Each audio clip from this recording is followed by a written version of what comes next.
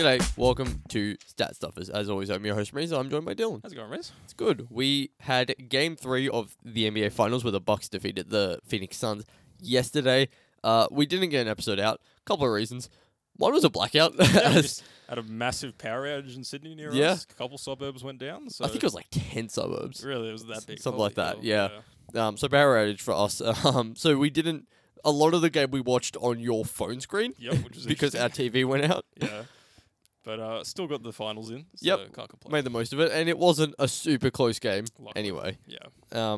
But yeah, let's get into some of our notes. Dylan, what were some of your notes from the first half? The first half, I just noticed the Bucks' offense was a lot more... Well, it wasn't a lot more dynamic, but it just involved a lot more Giannis and a lot more of their best Yes. players being involved in plays. As it should. Yeah, it was a lot of Giannis pick and roll. And as Jeff Van Gundy said on the call, random pick and rolls, which I thought was an interesting term. That term stuck with me as well. Yeah, not just set plays, but maybe a bit of a breakdown of a play that turns into a pick and roll. Sort of like where Giannis is setting a pick in the mid range rather than out at the 3-point line. Yeah. And short rolls off that, which was really effective and was probably a different look than the Suns have seen all series, which threw them off a bit. They couldn't really defend it, I thought, in the first half. Yeah, I mean, okay. We said the first half, but it was really the second quarter. Like, the first quarter started off pretty normal, like, as the first two games did. Like, it always just kind of felt like the Suns would get into it. They would get a roll on. The Suns and they would start to kind of pull away. They did end up with a slight lead. Yeah, the Suns led after the first quarter. Yeah. And yeah, it reminded me a lot of the previous two games. Drew Holiday and Chris Middleton were both struggling a bit early on. We did see Giannis was a lot more active in the first quarter, but he didn't really come and do anything until the second quarter. After a weird start to the game for Giannis, asking to be subbed out only 3 minutes into the game, sort of... I don't know. I think he had to get himself mentally ready for what was quite a big game. This was the Bucks series on the line here. Yeah. And their whole season.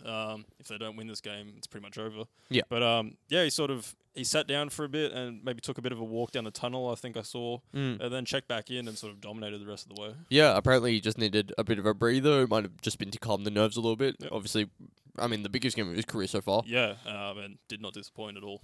No, yeah.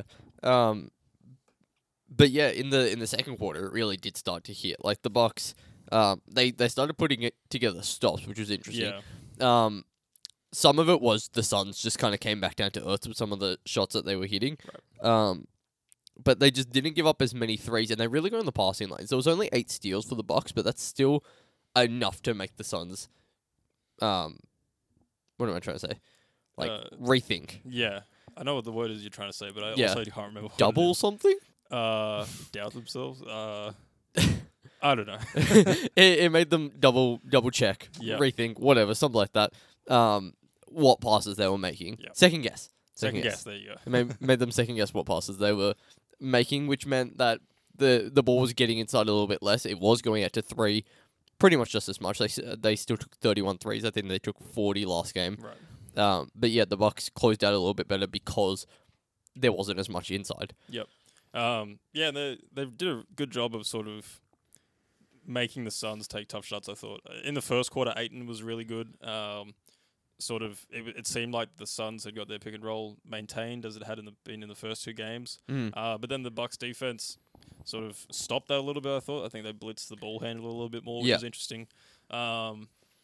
And they did a really good job on Booker, I thought, as well, keeping him out to the 3-point line, where he had a really inefficient game. This game only had 10 points for the game. Yeah, I mean, and we saw kind of that last game, but he was just rising up and hitting shots last game. This game, they weren't going in the same way. Yeah, only 1 for 7 from 3 for him. Yeah. In terms of like stops, and in terms of defense, they were making switches, but it pretty much always felt like a smart switch, except when Bobby Portis was involved. Some of those were a bit like, what are you doing? Yeah. But a lot of the switches they were making were smart. They were really hedging pretty hard on ball handlers, and they were just trying to make it so Chris Paul gets a few turnovers. I think he ended up with 5, I want to say. 4 turnovers, yeah. 4 turnovers. Really trying to keep their best defenders on the best guys. It was just a much all round better improved game for the Bucks. Yeah, it really felt like the Bucks just kind of outplayed the Suns in pretty much every way. The Suns did shoot slightly better from the field, but everything else I think the Bucks had the edge in. Right. Also, another big thing for the Suns was that Ayton was in foul trouble even in the first half. I think he had 3 in the first half, got 4 pretty quickly into the fourth, which made him sit, and Giannis kept going. Yep. And then he picked up his 5th later in the game. But at that point, the Bucks had already built their big leads. So. Yeah, keeping Ayton sort of out of the game is huge because obviously he's such a big defensive piece for them and even offensively. But making sure that, you get into the body of him and make him bring his arms down because he's really good at taking contact into the chest and keeping his arms up to be a defensive guy. Trying to really draw fouls on him is huge for the Bucks. Yeah, and it's really good for the Bucks when Ayton does have to sit because they do have to play some. The Suns have to play some Frank the Tank. They do have to play some really small lineups. I think they ended up running. I would say like Torrey Craig at center for a little bit. Yeah, they run like Torrey Craig, like 4 Crowder, 4 or 5 wing lineups. Yeah. Even like Chris Paul and Cameron Payne backcourts with that. So it can be really small at times, which obviously Giannis can take advantage of. Yeah, I mean that would be conducive to good shot making, but the Bucks can also match that up really well with Drew Middleton, PJ Tucker, Bobby Portis, who's okay against certain guys, and then Giannis, obviously. Yeah.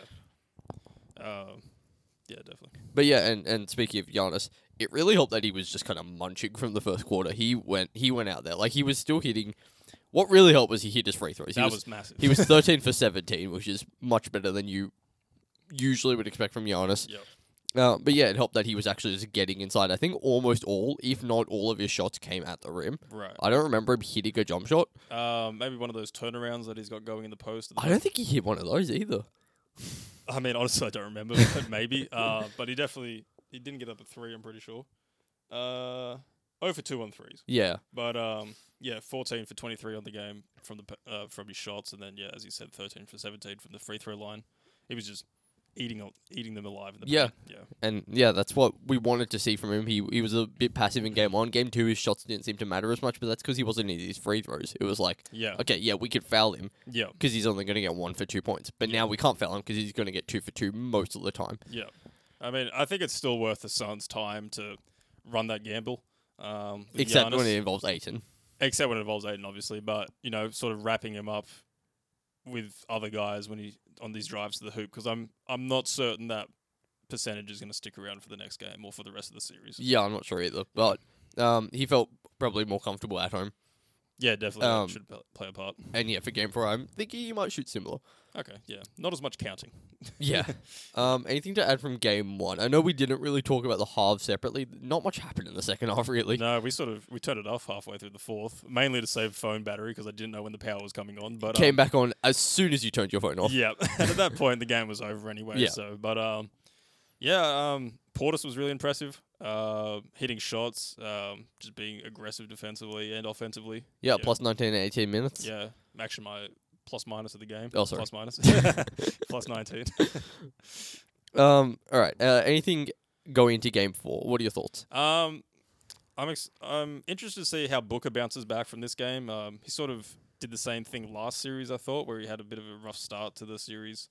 No, he had a good start to the series and then fell off a bit. Yeah. He bounced back for the start of the finals. Hopefully he bounces back before the finals are over. And puts up a few more big lines because they definitely need him.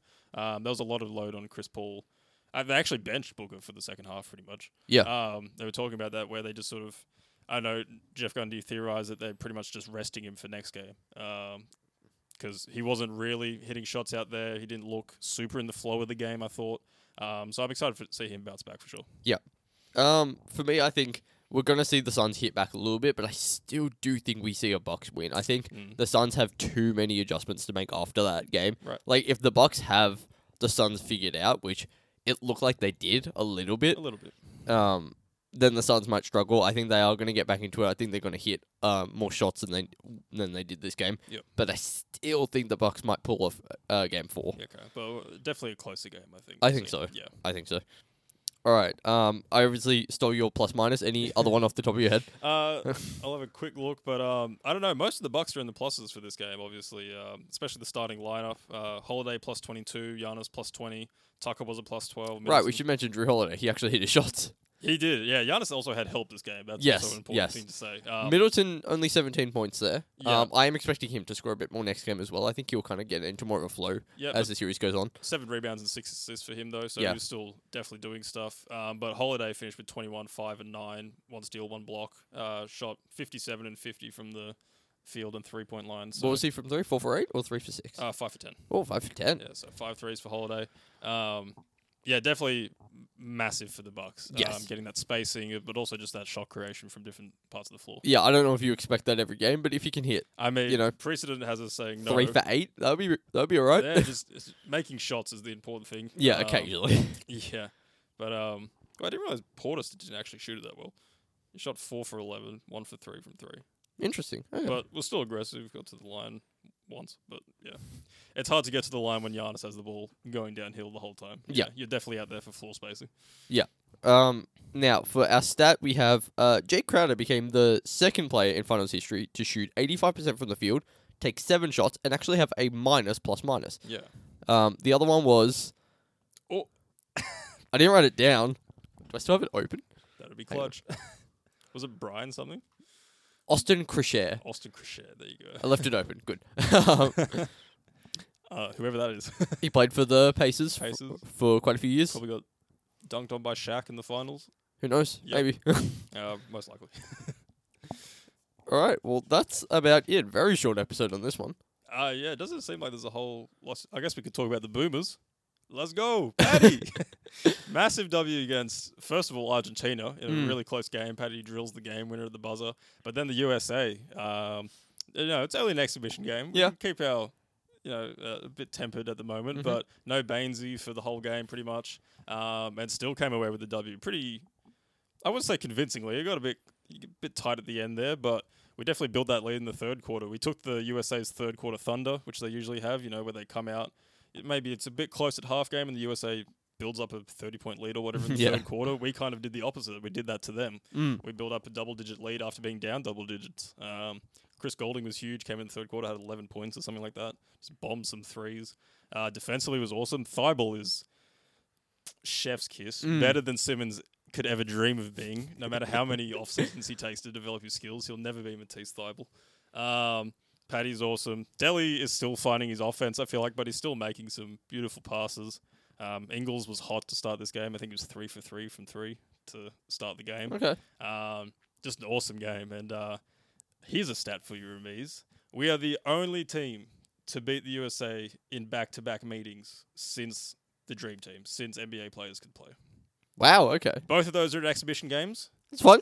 Both of those are in the last 2 years when the USA's looked a bit weak, but someone has to do it. Someone has to do it. And Yeah, right you now got to beat it's them. us. And this is also after Nigeria beat the USA in their first exhibition game. Nigeria looks good. They definitely do. They more NBA players than we thought until a couple of days ago, and also quite a few shooters. Which will be interesting because they're in our group come Olympics time, which is only 2 weeks away, I think. We're getting quite close to the Olympics now. But yeah, very exciting times for the Australian basketball. Yeah. All right. And one last piece of news: Jamal Mosley, Yes. Mavs assistant, signs as head coach with the Orlando Magic. Yep. Question mark. Yep. Yep. Big 4-year deal. Very exciting. Very great for him. Yep. Luka maybe not happy. Luka punch in the air right now. Luka to the Magic. Awesome opportunity for him. If he's as good as Luka says he is, Yeah. he's going to have some fun with that Magic roster next year. Very young. Yeah, very young. A lot of potential there. Got the fifth pick in this upcoming draft. And they have the Bulls pick as well, which I think went 9th. So they got the 5th and the 9th pick. Could do some damage there. What do we projected? Like top 5, 6 is like really, really top tier. Yeah. Top 5 seems to be, it seems to be either there's the first tier, which is sort of 2 or 3 guys, depending how you look at it. I think it's kind of 4 guys, actually, personally. And then sort of another tier from 5 to like 9-ish. So Okay. they're sort of in that second tier. They can maybe grab 2 of those guys. Okay. Yeah. Cool. All right.